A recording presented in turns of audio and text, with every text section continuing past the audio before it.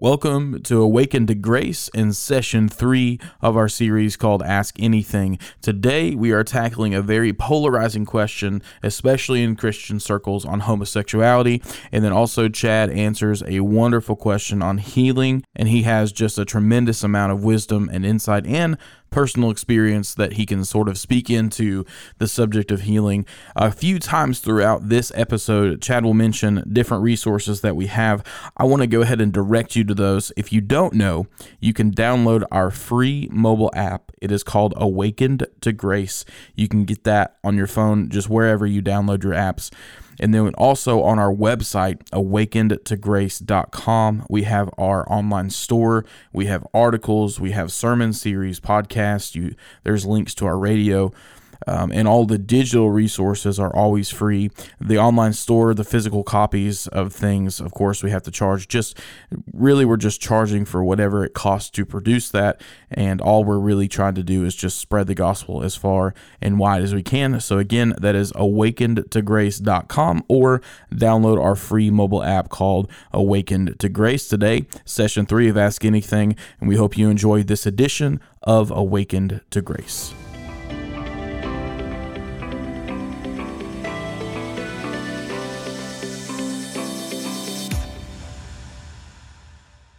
All right, our next set of questions deal with the subject of homosexuality. This question came in. It says, how does one approach the subject of a homosexual lifestyle to lost friends and family and still show the love of God? And then it goes on to ask, how do you make the scripture known to them without being judgmental?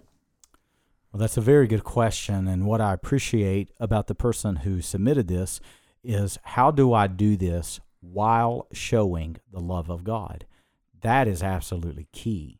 And you can take the issue of homosexuality out of it, and I don't care what subject you deal with, or what sin you're confronting, or who you're dealing with, we must show the love of God. We are to freely give what we have freely received. And so, these people with bullhorns and signs and all they want to do is yell and argue and yell to the top of their lungs. No, very combative. Oh, yes. Yeah. Oh, God, listen, God has not given us a combative spirit at all. And I have no interest, I have no use for people who act that way. So let's, as we have in everything, let's go to the scriptures. Pastor Eric, take us to Jude chapter 1, and let's see what the scriptures say, how we should approach this subject. Yeah. So we're going to start in verse 18. They said to you, in the last time there will be scoffers, following their own ungodly passions. Okay.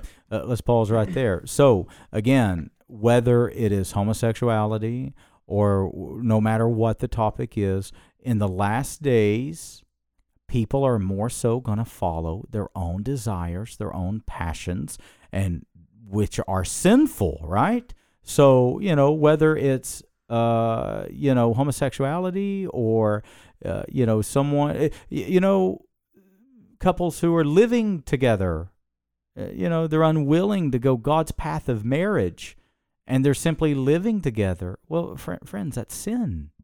You're following your own passions. So again, I know a lot of times the church will crusade against one sin over the other, or what? No, we don't want to do that. What we're saying is, in the last days, people are going to be selfish and they're going to go their own way, not God's way. So Jude is setting it up, telling us what the last days are going to be like. Continue on. It is these who cause divisions, worldly people, devoid of the Spirit. But you, beloved, building yourselves up in the most holy faith and praying to the Holy Spirit, keep yourselves in the love of God. Notice what he said. There's a distinction. There's a difference between people who follow their own passions, devoid of the Spirit, worldly, divisive. There's a difference. Look how divisive our country is right now. Look how divisive this culture is. And let me tell you, Christians ought to rise above it. And how do we rise above it? But ye beloved, how big is that word beloved? When Jesus was baptized, what did God say? This is my beloved Son, in whom I am well pleased. Friends, do you know that this puts us in the same view in God's eyes as his own precious son, Jesus? God calls you a son, a daughter of God. We are the beloved of God. Oh, it's amazing. And what does he say? Keep yourselves where? In the love of God. Don't veer out of love. Listen, you're not to be judgmental. You're not to be critical. You're not to be combative. No, let's keep ourselves in the love of God. How? Continue on, Eric. Waiting for the mercy of our Lord Jesus Christ that leads to eternal life. And have mercy on those who doubt. Save others by snatching them out of the fire. To others show mercy with fear, hating even the garment stained by the flesh. What scripture? You know, you hear often that saying, we should hate the sin, but love the sinner. Where does that come from? This verse, hating even the garment stained. So what's he saying? For some, read that verse to me again about showing... and have mercy on those who doubt. Save others by snatching them out of the fire. So here's a distinction, okay? There are some people that have very sincere questions, and especially when it comes to homosexuality, the church has failed many who struggle with homosexuality. You know why? Because we have not answered their sincere questions. There are some people, listen, there's some, all they want to do is yell, all they want to do is fight, all they want to do is argue. Fine. I had an old man tell me one time when I was a young pastor, he said, Chad, some people will hit their head against the wall just to listen to the noise. Don't pay attention to those people. But let me tell you who we should pay attention to. Those who really wrestle, those who really struggle, those who really have sincere doubts. We ought to be patient with them. We ought to be kind with them. We ought to be loving with them. We ought to be willing to have those difficult conversations. Now, the next set, he said, for others, snatching them out of the fire. What does that mean? That means we're to confront their sin. It didn't say be combative, but we are to confront sin. We are to confront it. We're to be willing to have hard and difficult conversations. We're to be willing to get uncomfortable. And then what does he say, Eric? To others show mercy with fear, hating even the garment stained by the flesh. To others show mercy with fear. Oh, it's a fearful thing. The scriptures say it is a fearful thing to fall into the hands of an angry God. Oh, we got to tell our culture this. We have to tell people who are headed toward destruction and they don't know it. They don't realize it. They're like Nineveh. They don't know their right hand from their left hand. Oh, the church ought to have a voice.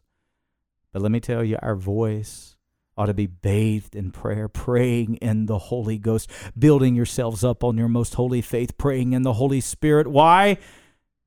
Because it's our job to spread the gospel. It's our job to tell these precious people, you're headed toward destruction. We better do it with mercy. We better do it with fear. What's he mean by fear? Oh, it's a serious thing. It ought to be a priority to the church. Hating the very garment stained with sin. We hate the sin, but we love the sinner just as Christ did us. While we were yet sinners, Christ loved us and died for us. Wow. Christ hated our sin, but he loved us, the sinner. And look at the hope in verse 20.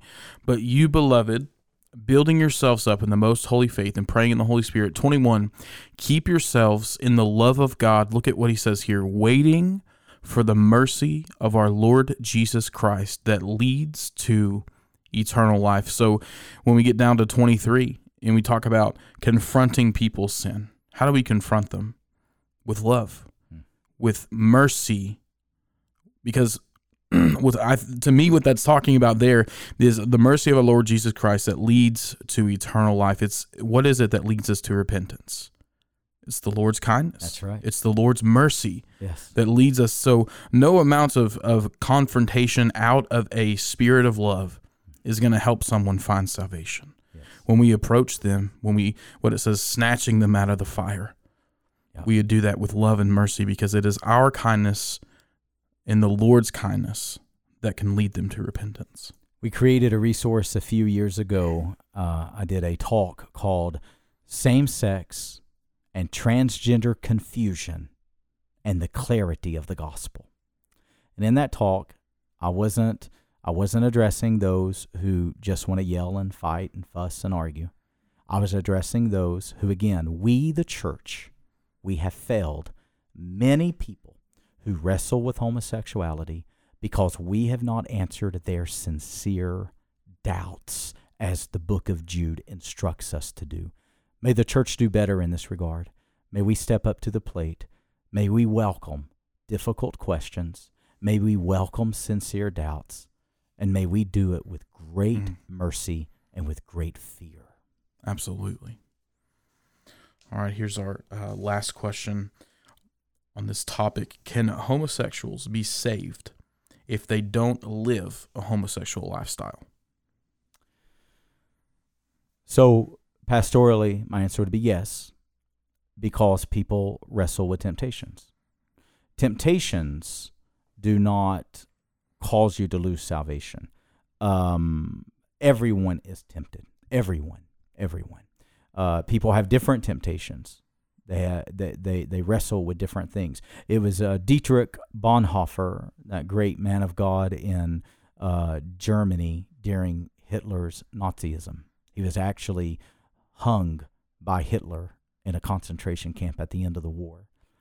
And Dietrich Bonhoeffer, you should do reading of Dietrich Bonhoeffer to change your life.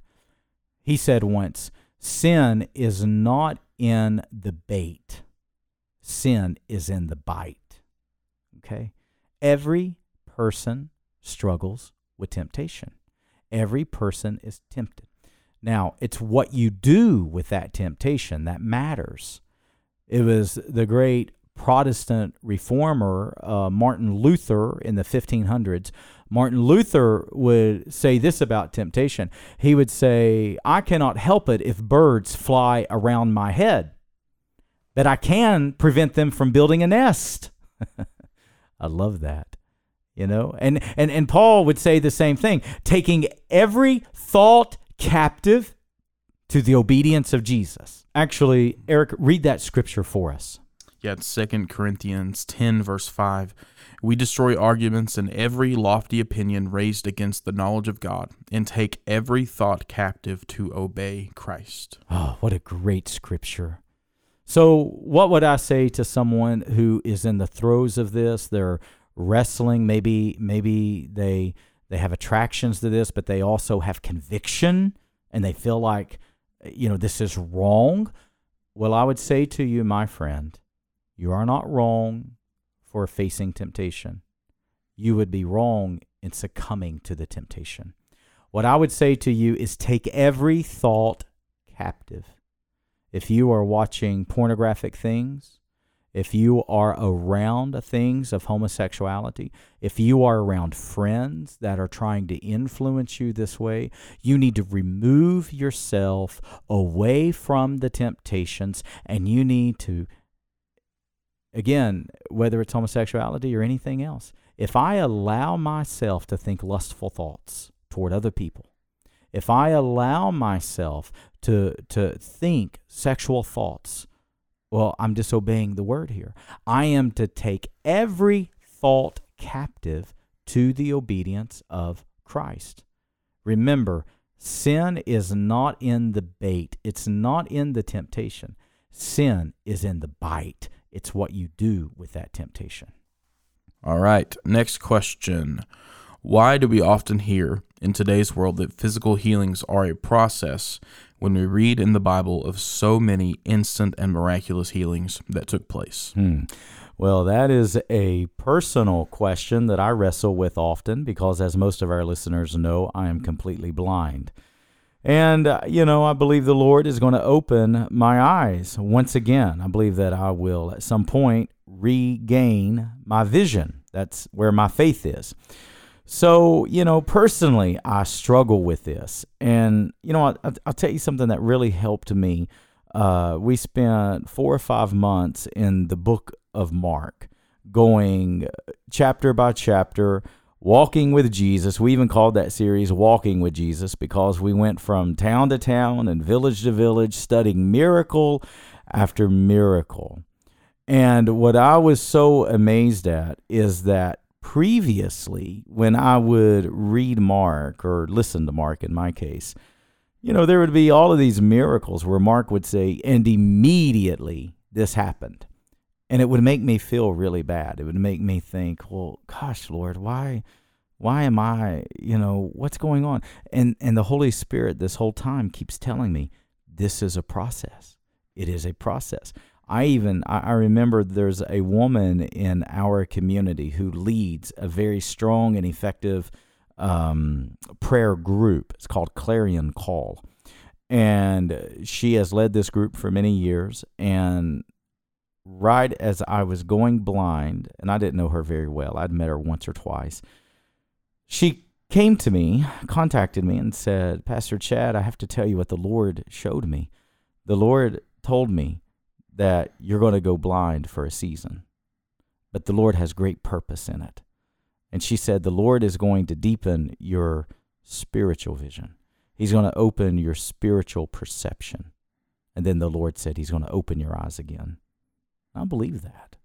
I believe that was, I believe that,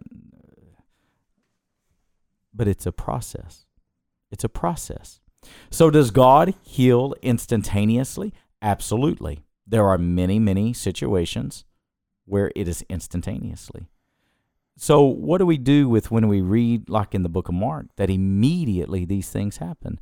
Well, here's what I learned in our study. The word immediately is not just connected to healings. It was connected to the narrative.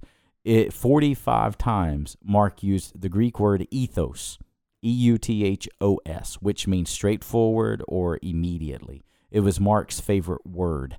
And that's the narrative of the gospel. It's a fast-moving, it's like a shooting script, it's a fast-paced gospel.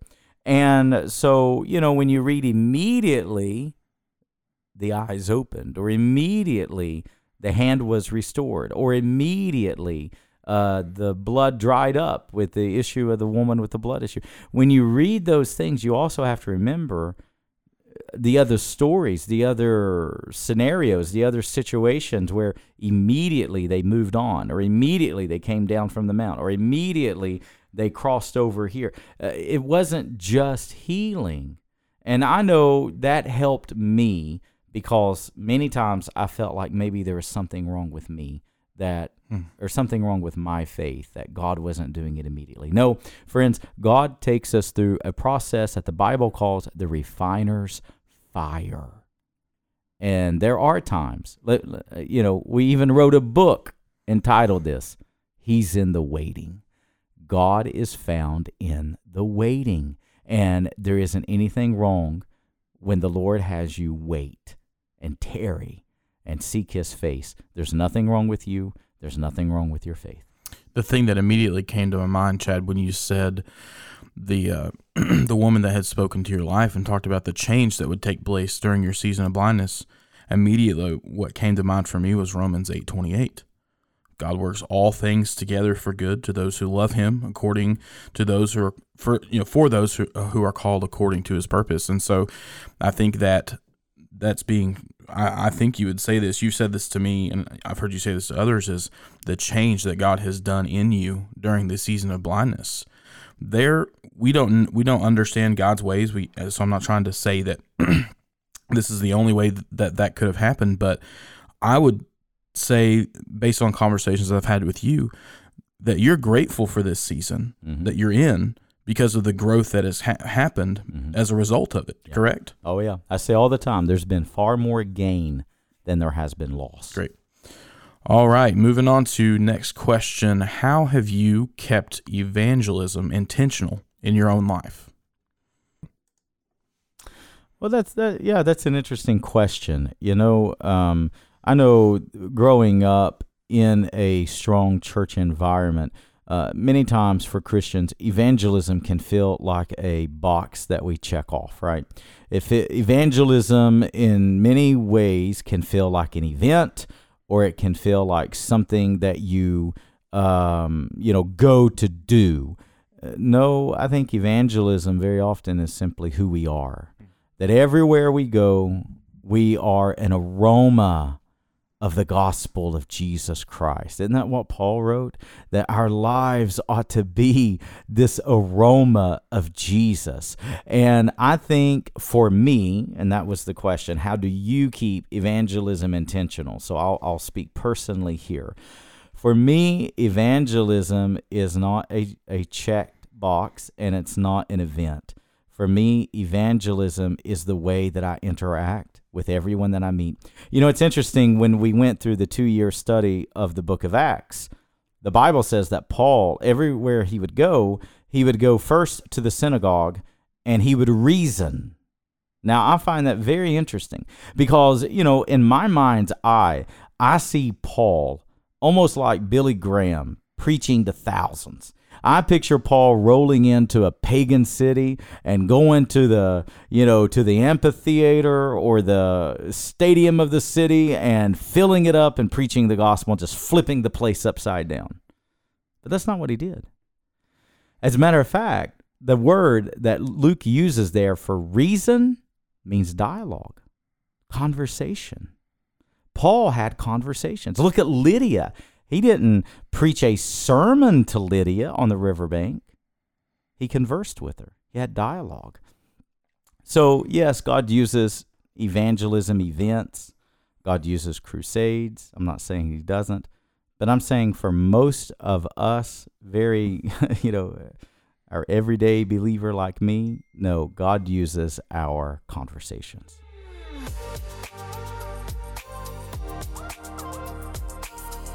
If you enjoy the daily broadcast of Awaken to Grace, then I want to invite you to subscribe to our podcast. You can get our podcast wherever you get your favorite shows. Simply search Awaken to Grace Weekly Sermons.